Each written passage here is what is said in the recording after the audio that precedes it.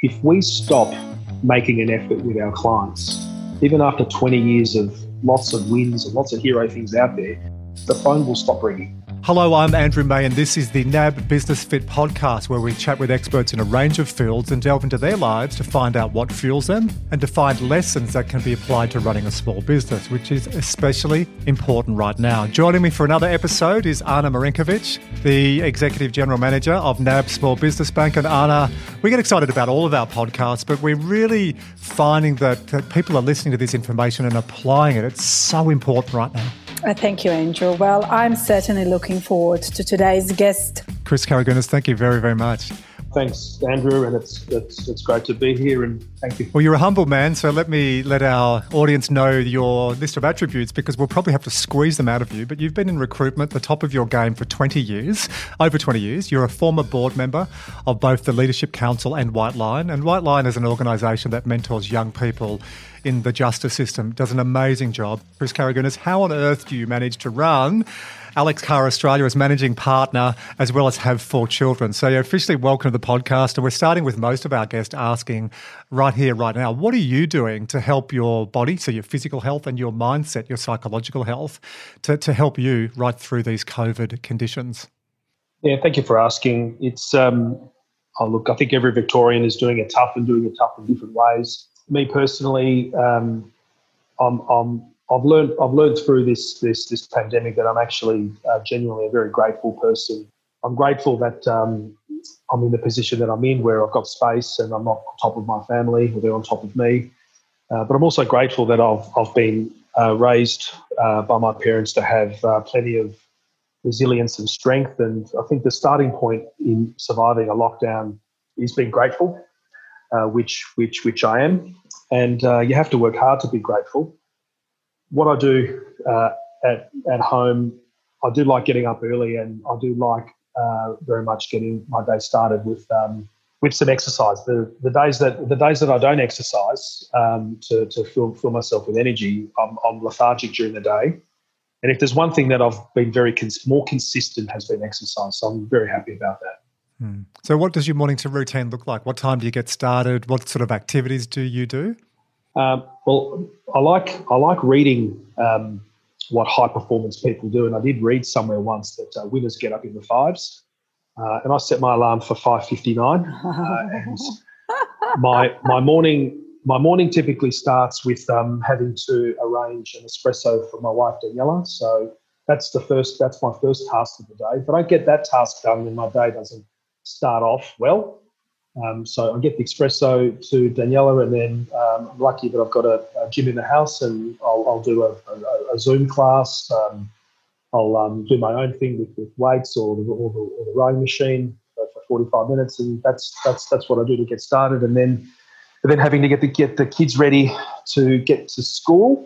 And then I typically get to my desk at about 8:30, 8:45. I love that you've read that about high performers starting in the 5. So you consciously, and you didn't smile when you did that. So I can see that you do start at 5:59 a.m. But it is a mindset, isn't it? 5:59. It sure is. You've got to. I do believe you've got to get up early, and if you win the morning, you win the day. Now, very, very different introduction from you, Ana, compared to any other guests we've had, which I really like, Chris. You mentioned the word being grateful, that COVID has taught you to be grateful. We didn't tease that out of you. You mentioned that up front. So I'd like to double click on that a little bit. What are you grateful about now, or what are you more present of now in your life than you were pre-Monday, March 15th, when we were told to WFH, work from home? I think for me, what I'm really grateful for, and perhaps what I took for granted beforehand, was just the privilege of being around people. You know, it's one thing engaging over a screen, but for me personally, it's not the same as being physically with people.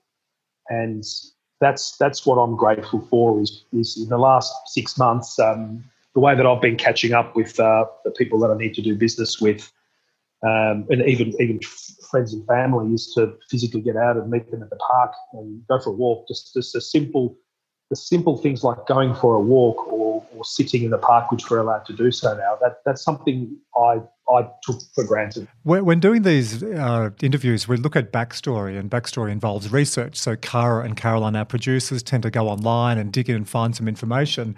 It was very interesting when they did that with you. And I know you and Anna know each other, and Anna's got some questions about your involvement and some of the business experience you've had in a moment. But you don't have a big digital footprint. In fact, it's a tiny digital footprint. Is that by default or design? I think it's more a function of I'm actually a late adopter of everything. So I haven't been deliberate with having a light digital footprint. I did skip the Facebook revolution, so that probably explains why there's a low digital footprint. I don't have Twitter, but I have Instagram, which is primarily just for family and friends and whoever is friends with me on Instagram. It's basically photos of kids, no selfies really. And I do have a significant presence on LinkedIn because that's a big part of my professional existence. But overall, yes, I don't have a digital footprint, and I'm actually kind of pleased. I'm actually quite a private person. I like being very, very loud with my friends and my family and my colleagues. But publicly, I do enjoy, and I do prefer having a very low-key profile. I can feel some people either listening to this podcast, Chris, or watching this perhaps on our video cast, and they're twitching at the moment because they may be millennials who've grown up with the mobile phone, drop and drag, click generation, and have been taught it's all about eyeballs and likes and swipes and recommendations and posts and clicks. So what would your advice be to someone who is on their mobile phone for hours a day? Interesting now, right? We get screen time reports. And when I'm coaching people on this, Arno, we often have a bit of a laugh, like, oh, do you spend much time on your mobile? Oh, no, not a long time. And give me your mobile. We go into the settings, look at the report. You've been on average 4 hours and 50 minutes a day. Oh, it's been a busy time. So what would you say, Chris, to those people who either feel that they have to be on social media and on their mobiles the whole time to run a business? You run a hugely successful business with a very small digital footprint. Yeah, we've only started the digital activity with Alex Carr just in the last 12 months. And I must confess, it's taken me by surprise. We neglected digital for quite some time. We kind of had a presence, but we weren't active.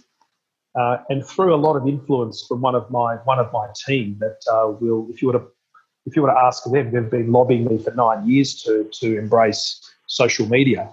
And now that we've embraced it, I've seen firsthand how it's been very effective in winning business, winning advocacy, and creating efficiency for us. So I'm quite stunned how powerful it is. With regards to how much screen time we have, I think like a lot of things in life, there's got to be a balanced equity. I think from a professional perspective, executives that don't embrace LinkedIn, massive lost opportunity. In fact, they're not relevant. If an executive doesn't understand social media, including LinkedIn, Twitter, Instagram, the whole thing, they're becoming more redundant than they think. Likewise, for those that are seeking their vitality through how many likes, then I think that's not good either. In fact, last week, one of my colleagues made a comment that we didn't have enough likes on one of our posts, and my response was, well, likes don't equal profit, and likes shouldn't equal vitality as well. Yeah, I had a friend I used to work with a number of years ago, actually, in consulting, who went out into her own business, and she said to me recently, Chris, Andrew, I've got thousands of friends on social media. I post on Twitter and I get hundreds of likes, but I had no one to go out to dinner with on Saturday night. So I think we get caught up on the whole likes and the social likes and not actually look at the real connection. And talking about real connection, one of the things that I love looking in small business is the amount of small business owners who have an immigrant background. So Karagounis is a lovely Greek name, from my understanding. Were you born in Australia, or were you born in Greece and then you migrated when you were young? No, I was born in Melbourne at Cabrini Hospital, like many people. But my parents migrated from Greece to Australia in the early 60s as economic migrants, and like a lot of Greeks and Italians and other folk that come to Australia. But back in those days, the idea was to come to Australia for a few years, make some money, and then go home. And many have stayed. So I'm glad they've stayed, because Australia is the lucky country. And if you look back at what's going on in Greece now, it's really, really tough. Great place to visit, but not a good place to live and raise a family. Which part of Greece were your parents from? They're from the north, which is the like in Melbourne's or Victoria's equivalent. It's like Dalesford, very mountains, lots of rivers, lots of waterfalls, but it's a rural country where they're from. So they're not from the city. Forgive my pronunciation, but it's Thessaloniki, up that area up north, or up that way.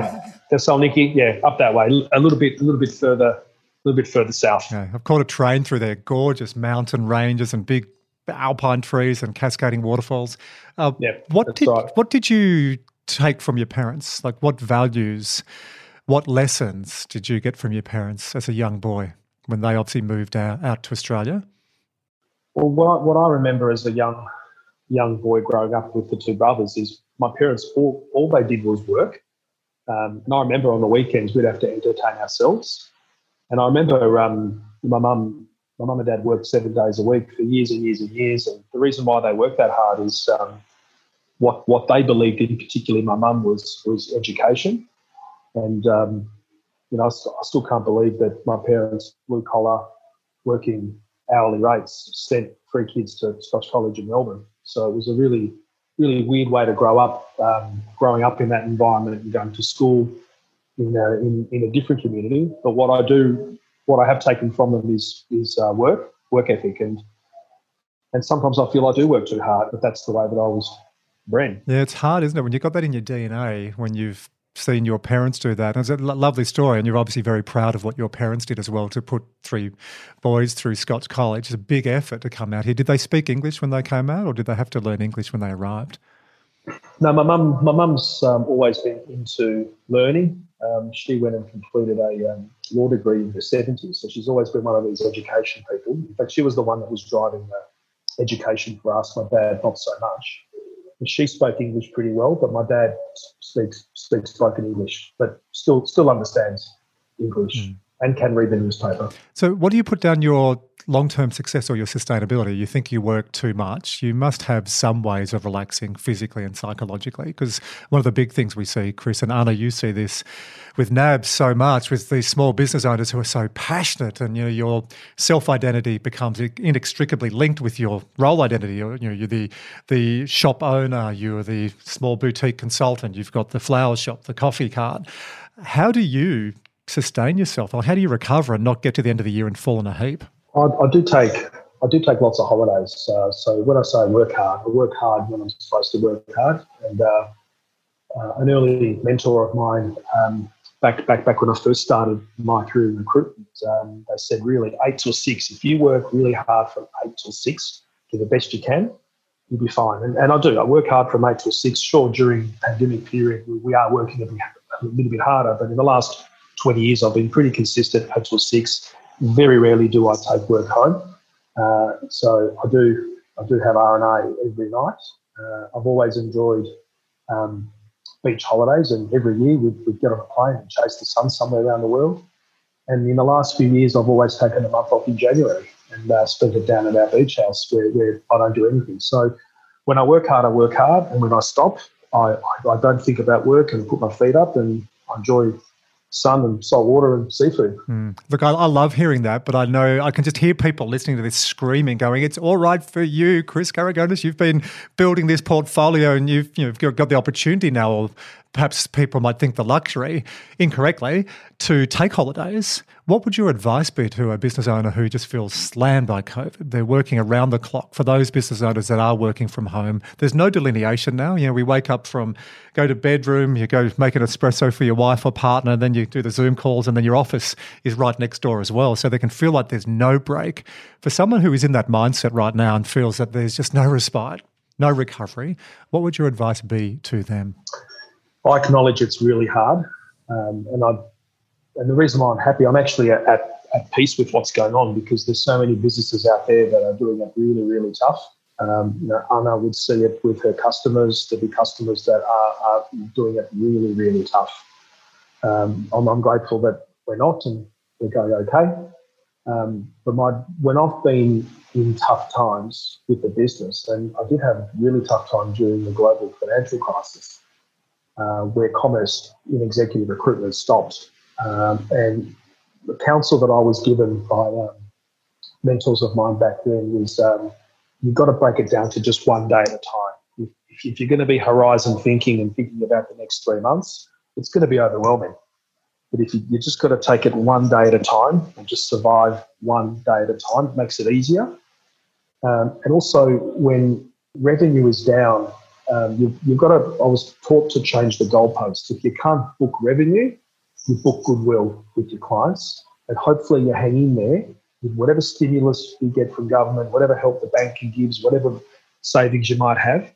But during dark times, if you book goodwill, the customers remember, and it comes back twice-fold. Oh. And that's what happened to us during the GFC. We didn't make any money, but we worked with our clients so hard to bank goodwill, and whatever we didn't make in that 12-month period, we made it back and more, and the market recovered, because it will recover. I love that. When you can't bank revenue, you bank goodwill.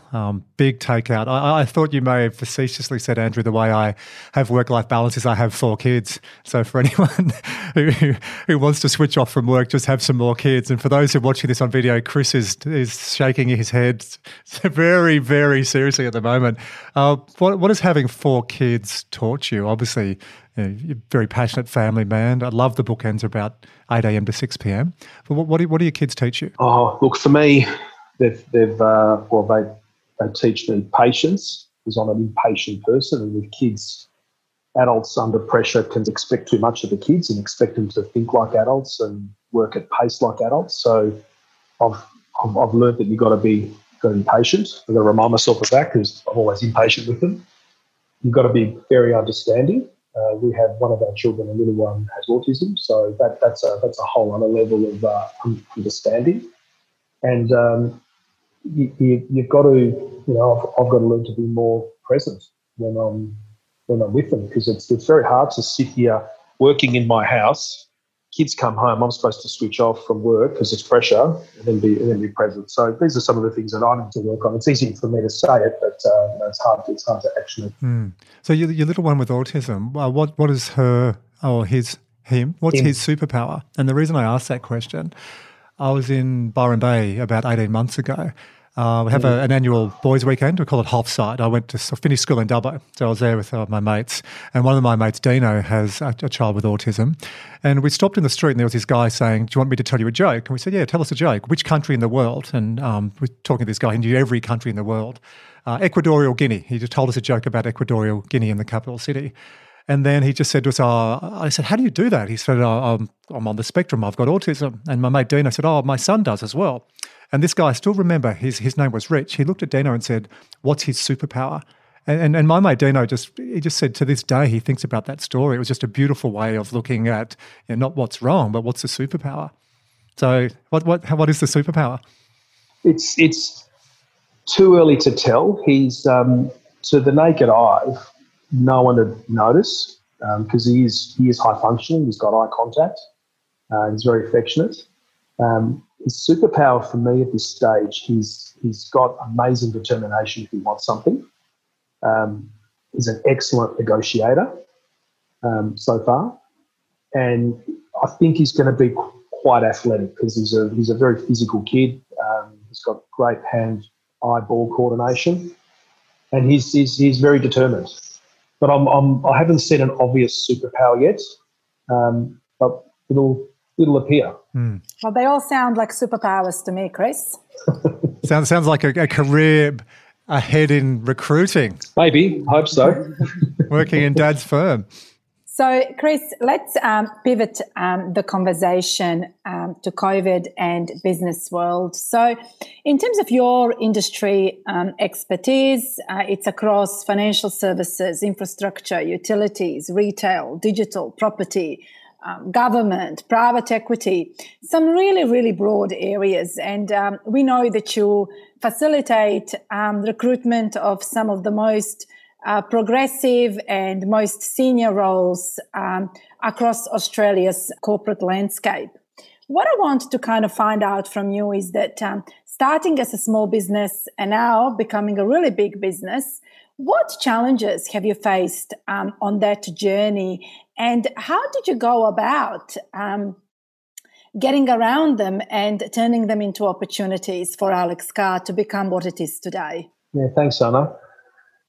Look, it's quite amazing. The business started in 2005 and here I am 2020. What hasn't changed in that 15 years is our strategy, right? We picked a lane in the market, we picked a segment, an expertise, we picked how we're going to engage with the market, and that hasn't changed, right? That's positioned us really well. What was difficult when we started is no one had heard of the firm, and here we are now. We're a well-known firm, and I think I'm one of the longest-serving headhunters in Melbourne, and we're an well-established business.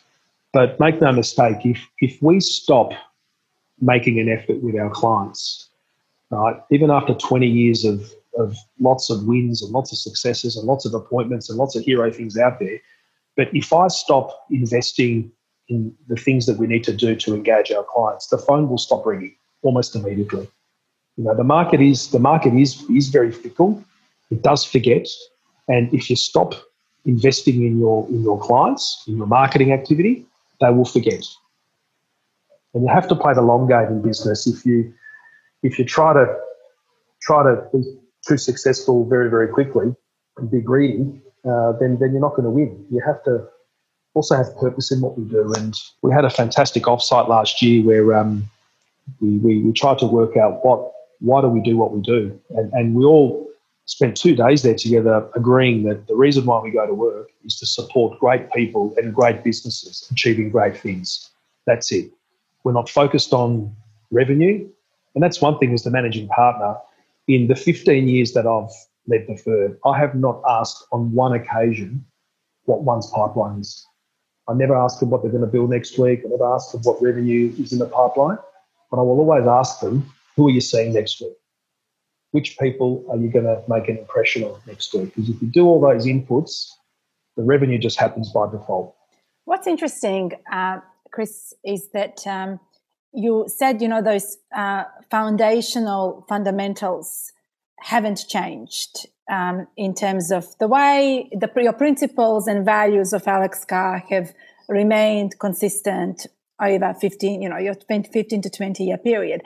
But the environment around us has changed. So what have you done in terms of delivering that different, innovative proposition? Because you are different and your proposition is quite different to what's out there in the market. The only thing that has fundamentally changed for us is digital.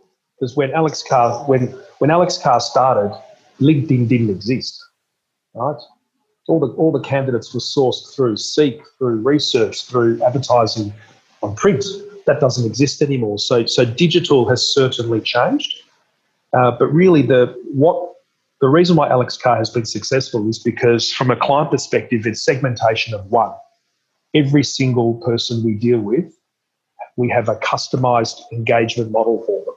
Every person's different, and I'd like to feel that every person that engages with us recognises that we engage at a true spiritual, humanistic level, rather than in a professional, clinical.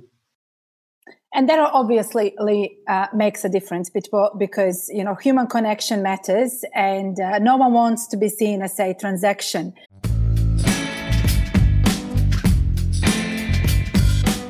Hi, we hope you have been enjoying this podcast so far. Don't forget that we have plenty more podcasts and content just like this on NAB Business Fit. Go to www.nab.com.au/businessfit for more content to support your physical and psychological well-being and to help you take care of business. Now, in terms of the SME environment, business environment, we've known, Chris, that it's been challenging even before COVID. And I know that you have some pretty strong views around some of the regulation, policies, laws that you feel preclude allowing our small businesses to flourish and prosper across Australia. Would you like to comment on that, given that you deal with such a broad range of employers across the country? Well, my biggest gripe with what it costs to run a business is payroll tax. So when we hire people as small business owners and shareholders, we have to pay a tax on their salaries. Now, my understanding is that payroll tax was introduced many, many years ago and it was only a temporary measure, and it's obviously stuck around. So there needs to be absolute reform on payroll tax and also reform on awards. I understand back in the day, if you worked Sundays, you deserved double time because that was the family day. But Sunday in 2020 is very different to Sunday of 1975, right?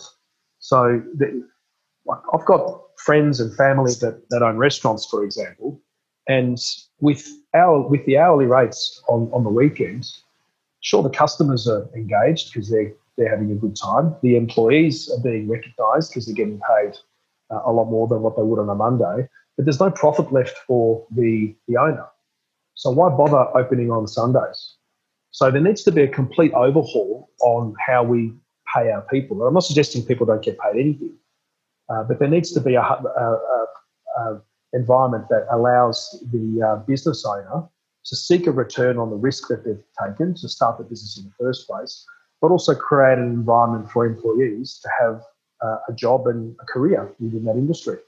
And I suppose to also simplify the rules and regulations so that a business owner can quickly and efficiently set up their teams and get on with serving their customers rather than be stuck in the enormous amounts of paperwork. And that is really congruent to what I hear from the small business community quite frequently.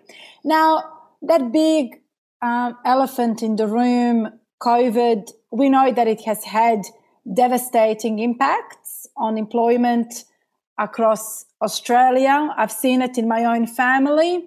Are there any positive outcomes from this, Chris, going forward? Yeah, there are. We've just got to be mindful that media never like telling a good story. But what I'm fortunate about is from a firm's perspective, we see a cross-section of all industries, from agriculture to aviation to tech to startup to financial services to government. And what's happening out there at the moment is you've got industries that are in absolute famine, right, as a consequence of COVID shutdowns and restrictions, right? Aviation, hospitality, tourism, events, catering companies, absolutely decimated. And I cannot even imagine how I'd be feeling if I was one of those business owners. And I really feel for them. On the flip side, there are some businesses that are absolutely thriving in this environment that have COVID and lockdown has actually enabled them to accelerate their growth and reinvest back in the business. So I'm really thrilled to see manufacturing and supply chain and logistics and traditional bricks and mortar businesses that were finding it tough pre-COVID are now enjoying really fruitful times. And then you've got a whole lot of businesses that sit in the middle, like your own business owner at the NAB, and energy companies, insurance companies. These businesses still need to serve customers. You know, we're not cancelling our car insurance because we're not driving our cars.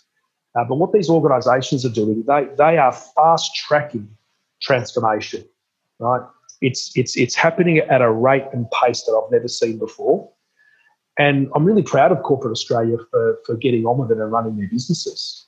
And I've never seen businesses operate so efficiently with people working from home, including our own business. But I would absolutely trade some of our performance so I could be back in the office with my colleagues. It doesn't need to be 5 days a week, but I'd really like to have 3 days a week where I can exchange physical energy with my colleagues.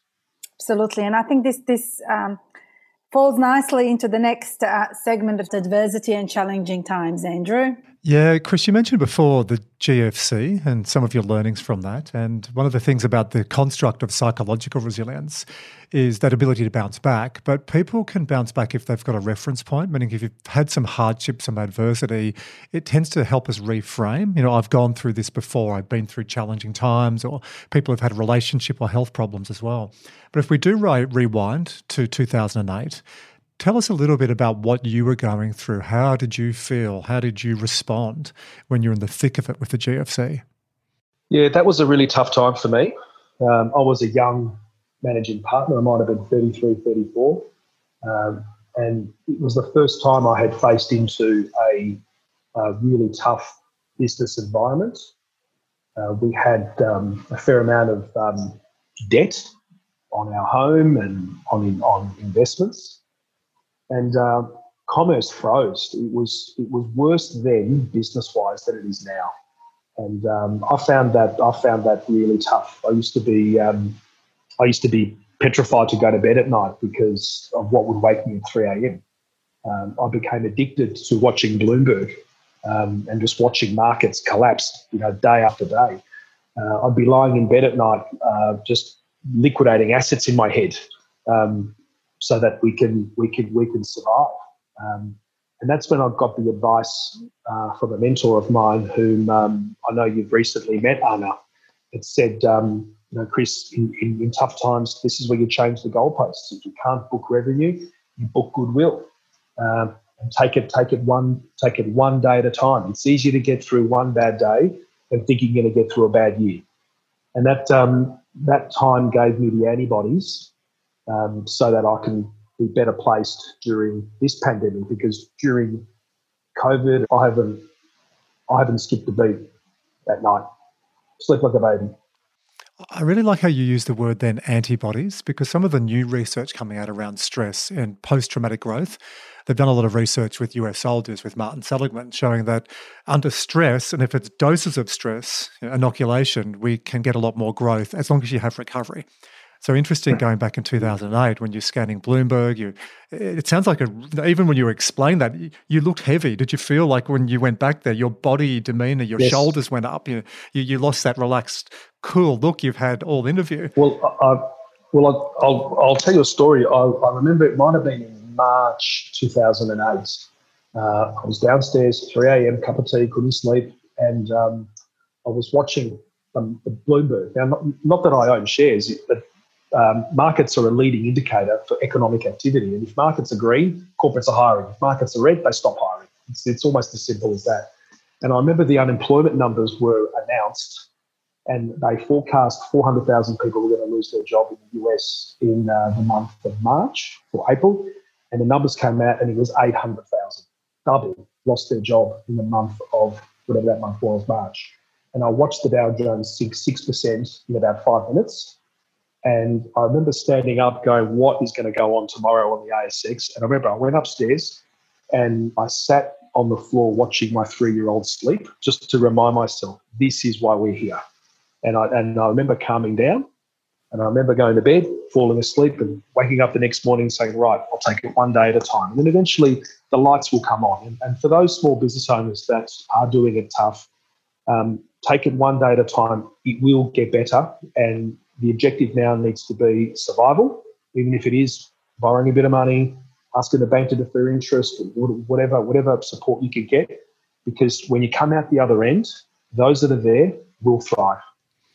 Great advice, and I really like the way you've chunked that down. It's authentic and real, and for those who are watching on the video, you could see the real shift in your demeanour. You've come back to being the relaxed, cool Chris now, but obviously that's in your wiring, right? And when you said the antibodies, that was a big dose, and probably not a so-called healthy dose for post-traumatic growth because it hit you, but we are hoping that with this program, and Anna was your inspiration for doing this, is to give people the support. The Hebrew proverb, this too shall pass. But when you're in the thick of the storm and you're looking at Bloomberg and you see a 6% reduction in the market overnight, you can get whipped into a frenzy, can't you? And that little voice inside our head can be so powerful. It can be so powerful looking at your beautiful 3-year-old resting. I think it's a lovely way of recovering. I look at an animal or a child sleeping and you have to relax. But that little voice can take over and it can become magnification. The sky's falling in. So for anyone listening to this, watching this, if you do feel that, please rewind, watch that bit again with Chris, listen to that bit again, one step at a time. I think that's so important. Now, you don't have a big digital footprint.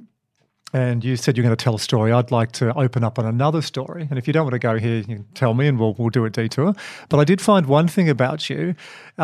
You found a family was in distress. They had a car stolen and they had an ill child and their vehicle was stolen and burnt. And you replaced their car. You didn't know that family? Yeah. You want to tell us about? That I remember it was a Saturday morning and the routine was go downstairs and get your yellow espresso, so I did that. And I remember I had a new iPad. It was around the time that the iPads were released, and I thought it was pretty cool that you could get the age. And I just came across an article of a family that it was like there were 4 kids, and there was a mum and a dad. And I remember noticing the little girl. There was a little girl there that was almost an exact replica of that third child, Bianca, with a little bob hair. So I kind of drew to the little girl first, and I thought, she looks like Bianca. And then I read the article which talked about this family had their car stolen from their driveway, and it was torched down the road, and that was the only form of transport that they had to take one of the older kids to the children's hospital for some treatment for what was a terminal illness. And again, it comes back to I'm very grateful, and I'm in a position that 99% of people would swap with me, and I'm very lucky to have what I have. And I just emailed the journalist that day and I said I'll just buy them a new car, and it was really nice driving down there to Point Cook and give them the car, and the lady was, I forget her name, and it wasn't about staying in touch, but I thought, I'm in a fortunate position, and it is nice to help others. So that was a nice day. Leaders cast large shadows, and when you're in a position where you can help other people and take that opportunity to do it for goodwill, not for PR, I love hearing those stories. I believe it was like trying to squeeze blood out of a stone for people to get that story out of you. So I didn't know whether you'd be open to sharing it, but thank you. It tells us a lot about you. It tells us a lot about your compassion. But I'd like to drill a little bit more. Where did some of these values come from? You mentioned your family, Greek working background, 3 kids put through Scots College. Where did you learn these leadership lessons? Because you can't really go online and just do leadership 2.0. or read a book. What are your most valuable lessons that you can impart that you've learnt along the way in relation to leadership? I learn from everybody, and I actually love watching people succeed, no matter what they do, whether it's in corporate, whether it's in academia, whether it's sport, music. But I just love high-performance people, whatever they do. And I just gravitate to people that are amazing, and I try to take whatever qualities I can from them. I wasn't born like this. I've been conditioned, and I just love being influenced by people that are winners in whatever pursuits they have. Values, including not just values, but also behaviours. It's a theme that runs through the interview. You're getting up at 5:59 a.m. because you've read high performers get up in the 5s. You're obviously a bit of a sponge on all this stuff around high performance, learning, sponge, leading. Can you tell us a good book or a movie or a quote you've read recently that has really inspired you around leadership and learning from others? And then I'm going to ask you if you know any German, but the question first about a quote, a book or a movie. A quote that I live by is give without remembering, receive without forgetting. I really like that. Where does that quote come from? I don't know. I just picked it up somewhere. I don't know, but it's important to give to people. Give. Give your way to greatness and help people. And look, not everyone's going to help you back, and that's okay. It shouldn't be a transaction. But I'm a big believer in the universe doing the right thing, and if you're good to the planet and good to people, then goodness will come your way. But there'll be badness along the way. There'll be people that'll take advantage. I also believe in the concept of who matters. Everybody matters. Doesn't matter if someone is a chief executive or it's the guy at the bottom of that building holding up the big issue. They're all people, and we all start with nothing, and we go with nothing, and everything in between is a combination of ego and insecurity mixed together, right? But who matters for me? Everybody. And when I'm coaching executives on how to be better executives, I often ask them, do you know the name of the person that cleans the toilet on your floor? And you'll find most executives don't. In fact, most executives, when they go to the bathroom at 10 a.m. and it's got this closed for cleaning sign, they'll huff and they'll be frustrated because they've got to go downstairs to level 3 while someone's cleaning the bathroom, right? So that person matters. So I believe in that. Who matters? I don't read a lot of books. I should read more. I've always been a visual person, which is why I like taking things visually and emotionally from people when I spend time with them. But a book I did read many years ago that I found was quite profound is a book called The Monk That Sold His Ferrari. Robin Sharma, great book. Robin Sharma, and I'm a big fan of Robin Sharma. I just love just going to YouTube and just typing in Robin Sharma. And I'm trying to look like him with this haircut, Chris. So that's a book that I really enjoyed, and it resonated with me because I do lead a fast life. With Monday to Friday, I'm incredibly dedicated to work, and I think sometimes too dedicated, and it takes me time to unwind. But I also really believe in what Buddhism and peace is all about as well. That no amount of money can get your health back. That's right. That is very right. Great people, great relationships, achieving great things. I said I was going to ask you, do you know any German? Not really, no. Anna, do you speak German? I know you speak multiple languages. No. I actually studied German at high school, but didn't quite get to the point of being fluent in it. Okay, so forgive my pronunciation because, Chris, I was born in Wagga Wagga and then I grew up in Dubbo and then I was cultured in Hobart, Tasmania. So my German pronunciation is not so strong. But there's 2 German words that I really sum up this interview. One of them sums up you. And that word is Mitfreude, which is the pleasure through seeing other people succeed and achieve. You may not have heard about that word, and the audience may not have heard about that. They've heard about Schadenfreude, which is pleasure through other people's misery. And what I love as this interview is unfolding, and I can see this is in your core, it's in your DNA. This is not just something you press play. It's real. It's in deep within you. It's your purpose, it's your belief. It just shines through. You do the right thing by other people, you have great relationships. You know, that story I could see when you talk to the CEO or the executive and they don't know the person cleaned the toilet, you can see your body again. You don't have a good poker face on some of these things when your emotions come through.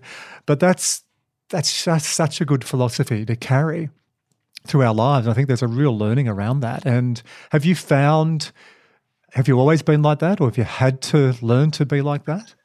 No, well, I think so. I've always, thinking back to when I was a kid at school, I always was happy for people when they got selected to be captain or won the race or whatever. But I was never. I'm not a jealous person or envious person. I do realise that sometimes those qualities are innate in people, and jealousy and envy do breed bad energy and bad behaviour. But the who matters, everyone matters.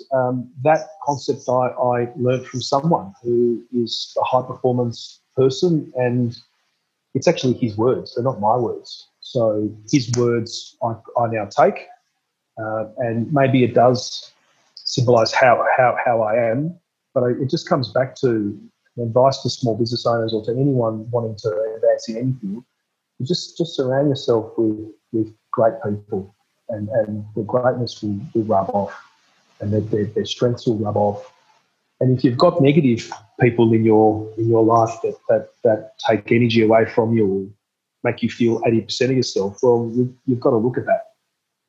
And looking into the future, Chris. Don't quite expect you to have a crystal ball, and certainly everyone is a little bit foggy this year. But what's next for Alex Carr? What's next for the future of work? And what's next for Chris? Well, Alex Carr's going to continue doing what it's doing, and that is supporting people with their careers and helping businesses find great people. Nothing's going to change there. Sure, we'll be redefining our strategy. We'll be thinking about how we go to market differently, but the oracle of why we exist won't change. Me personally, I'm just going to keep doing what I'm doing. There's nothing else out there I want to do. I've recruited that many amazing jobs. I don't think there's been one that I would take over what I do. In terms of next year, look, like all issues in the planet over the years, this will pass. It'll be tough, but we're just going to take it one day at a time. I see amazing opportunity out there for those that are valuable. And what I keep saying to executives when they ask me, Chris, how's the market? My response is wrong question. It's the wrong question to ask. It's not how's the market. The question should be, what should I be doing to look amazing, sound amazing, be amazing? Because if you are that, there will always be value for you. Value will find you. It's a theme that's coming through, Anna, in lots of our interviews. It really is just about that, doing the hard work, putting in the time and effort, the discipline, but doing the right work, feeding your brain, feeding your body, hanging out with good people. You might recall a very famous Robin Sharma quote, is ideation without execution equals delusion.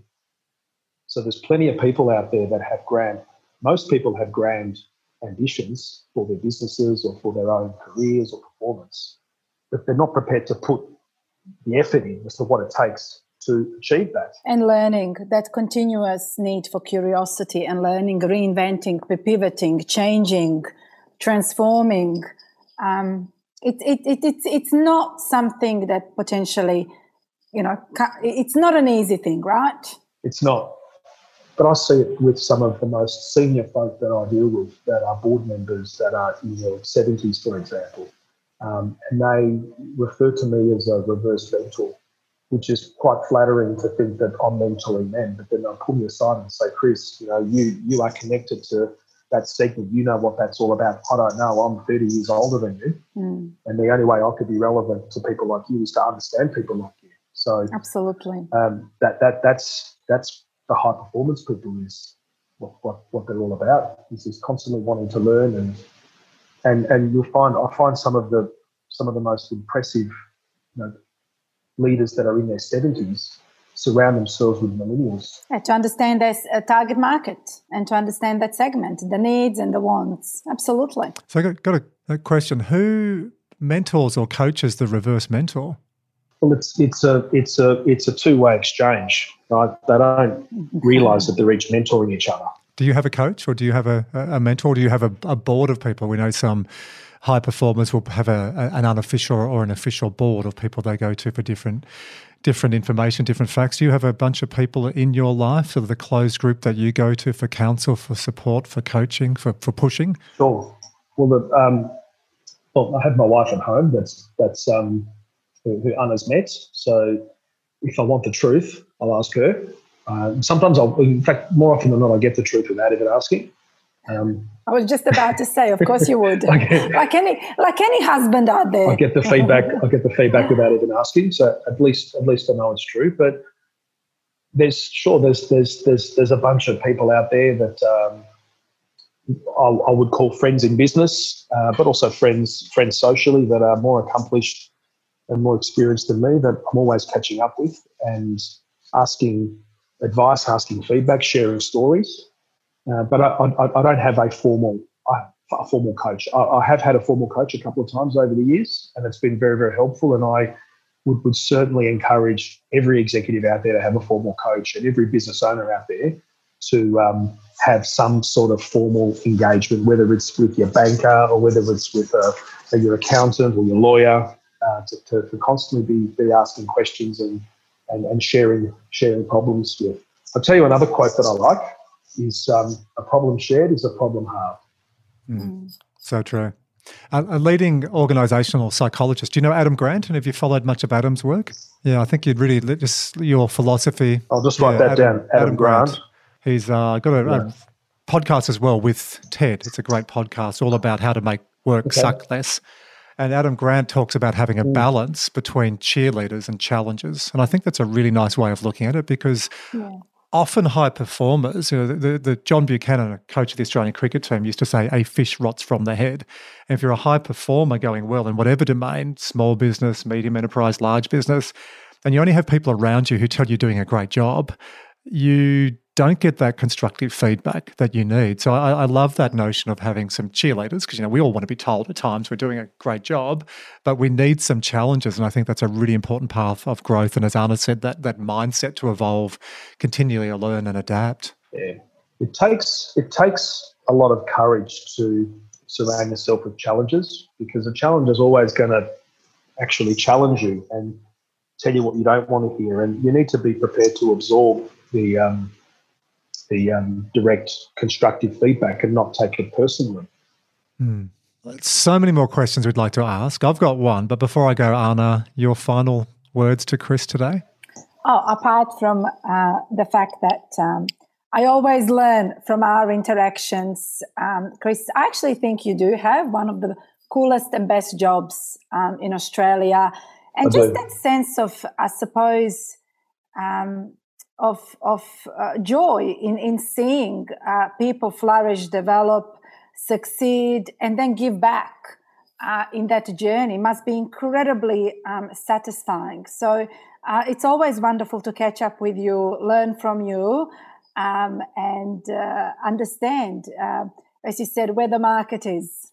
No, thank you, Anna. My pleasure, and thank you also for all your support with the bank and all of our requirements from the bank. It certainly is very helpful having access to the boss so you can get stuff done quickly. Thank you. So, Chris, is there a book in the wings, The Monk Who Didn't Sell His Executive Recruitment Firm? Yeah, well, I do have a book on my bedside table that I will start reading, which is a famous book that many have read called Shoe Dog. Yeah, Nike founders. So yes, I'm wonderful book. I'm looking forward to reading that. I'm going to be more direct. You're such a humble man. It's an example of Mitfreud again. And apologies to my German friends for the Dubbo pronunciation. You got a book in you. Have you ever thought of writing a book? And if you did write a book, what would you write about? Oh, look, I don't know. I'm not really a writer. I've gone totally off script. I was never good at English, and I was never good at writing. But I haven't thought about it. As you can tell, I don't like talking about myself in the third person. I have been told that before. Or someone suggested you should speak or write. But I'm actually very happy doing what I'm doing, and I like doing it in a one-on. I actually prefer being one-on-one, having these sorts of conversations, rather than a mass community. We've discussed lots of things today. We've discussed mindset. We've discussed leadership. We've discussed your views on small business. We've discussed how important it is to have partners around you, including a great bank that supports you through the good times and the challenging times. We've spoken a lot about gratitude and connection and loved ones and loads of themes. We've spoken about the constant thread that goes through your life. It's not about chasing dollars. I think that's such an important message, Anna. We can sometimes, I know as a small business owner, we can chase revenue and get obsessed about it and not focus on what drives the revenue. So lots of great messages. In wrapping up, Chris, is there a question that Anna and I should have asked you or you would have liked us to have asked you? Or is there a question you would like to ask us? A question that I like asking people, maybe you could have asked me, was something along the lines of, when through the course of the week are you at your happiest? I like asking people that. And the answer's... You're going to listen to future podcasts with Anna and I, and you're going to hear that. That's a cracker of a question. Anna, are you going to ask him or am I? Go, it's hanging there. We've got to hear the answer to this question. Come on, we have to hear the answer, Chris. I'm at my happiest And it's not a happy place. I don't believe in a happy place. You know, when people post them walking along the beach saying, my happy place is Bondi Beach or whatever. My happy place is not a physical place. I'm at my happiest when I'm with amazing people, breaking bread. So good food, good wine, good company, whether it's at a nice restaurant or whether it's in the middle of a paddock sitting on a milk crate around a campfire. If it's the right people and we're breaking bread, exchanging energy, that is when I'm at my happiest. Well, can I thank you for breaking the bread with us metaphorically over Zoom and audio. It's been lovely to share this time with you. Lots of lessons. I think that quote's going to be lasting for me. Great people, great relationships, achieving great things. So many really, really, really powerful messages for small business owners and even people running bigger businesses and executives to put into practice. I do have a question to ask you two, though. Go, Chris. Oh, yeah, go. Is there any counsel you can give me? You've asked me lots of penetrating, personal business style questions and personal questions, and I've responded in the best way I know how. Can you give me any counsel on how I can improve in the game of life? Chris, when I meet people like yourselves who are fulfilled across many different areas of life, I think there comes a time then in life when you kind of look at how can one contribute even more and have an impact on a broader section of people. And I think that your experiences, overcoming adversity, building out something out of nothing and creating such an impact in the industry whilst creating, hundreds upon hundreds of really enduring relationships is a journey that is worth sharing, perhaps even a bit more broadly, so that others can learn from it and so that others potentially might think differently about the opportunities that are out there, but perhaps not in plain sight. So the advice that I would give you is to continue to share as much as possible and to continue to live a good life that you can continue to be proud of. Thanks, Anna. But all this stuff that has been achieved hasn't just been me. I might be the captain of the team, but there's a team behind me, current people, past people that have come through the firm, and everyone has made a massive contribution. So it's nice to say Chris has created Alex Carr. Well, there's a lot of people behind Alex Carr. I just happen to be the one that's the captain, and that comes with great pleasure. And I wouldn't be here without contribution from others, including you, Anna. Thank you. So, Chris, I think that's a great question. I've got two things. One is I think that shows the awareness you've got and the comfort you have to ask this in a podcast. You can edit podcasts, but this is live as we're doing it, right? So I want to commend you. So I'm going to frame this. I'm going to give the cheerleader part first. So with your permission, I'm going to go into challenge. So the cheerleader part is I commend you for asking that question. Not a lot of people would ask that question. And Anna summarised it very similar. Anna, we're on the same page. I think we've been doing this for a fair while now. We're starting to think alike. That's scary for you, Anna. But the challenge part, and I won't do this live now, but I'd encourage you to just pull that thread a little bit, and whether it's family of origin or going back to, a lot of this comes back to the frames we form as a young kid, and especially with humble beginnings.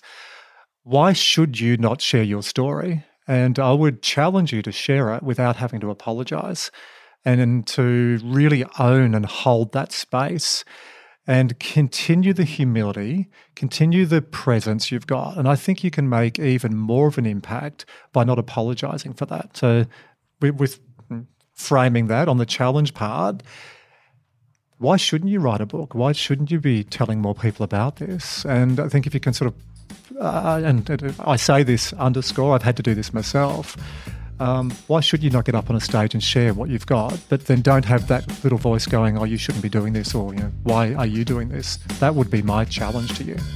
Thank you. Thank you, Chris. Thank you for having me. Congratulations on your collective successes. Anna, thank you again for including me in what is a very privileged privileged time for me this last hour. Thank you. Chris Karagounis, thank you very, very much. Yeah.